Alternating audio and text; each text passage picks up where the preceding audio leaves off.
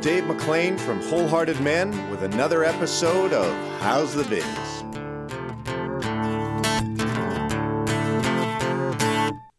Have you seen the movie Jerry Maguire? A fairly prevalent theme on many fronts throughout the movie is redemption, including a very moving scene when Jerry returns to his wife after she'd suggested they separate because of his seeming lack of love for her. He comes back early from a road trip to profess his love and his need for her. He then utters a very simple line that has become a popular belief within North American culture as an indication of a fabulous relationship. You complete me. This romantic turn of phrase seems profound, powerful, and a sign of true love, but it's not true. Not only is it not true, but it is a dangerous belief. Your wife doesn't complete you. Jesus does. Does your wife add another dimension of life in the heart of God that you may not have experienced without knowing her? Yes.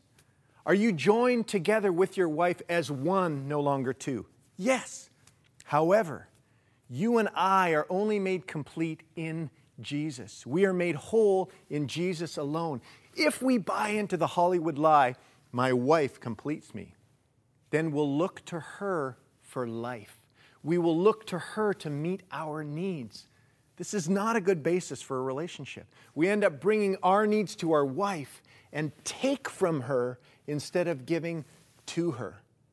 That deep place of need we all have, that relentless inner longing for life and love, can only be filled by Jesus. Can your wife express aspects of the life and love of God to you? Definitely. Is there much you can receive from your wife? Absolutely. Are you overwhelmingly grateful for who your wife is and how she gives to you? Hopefully. We've been called to love our wives in the same way that Christ loved the church and laid His life down for her. We're called to love our wives with a love marked by giving and not by getting. Look to Jesus to meet your needs. Allow Him to complete you. And out of His love working in you and through you, lay your life down for your wife. Lay down your expectations of her to love you the way you expect her to. Lay down your expectations of her to be the wife you were hoping for. Surrender your expectations to Jesus and look to Him to work in you, then through you in a way that enables you to love your wife selflessly. If you're able to live and love selflessly, you will realize your wife's love in a way that previously you couldn't.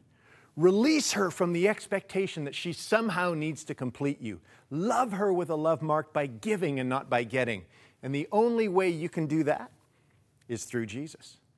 Jesus completes you, not your wife. He is your source of life. Philippians 4:19 says, "And my God will meet all your needs according to His glorious riches in Christ Jesus."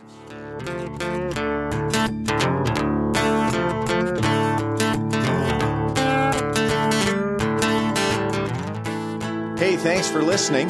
We look forward to working with you, and for more information on the ministry of Wholehearted Men, go to wholeheartedmen.com.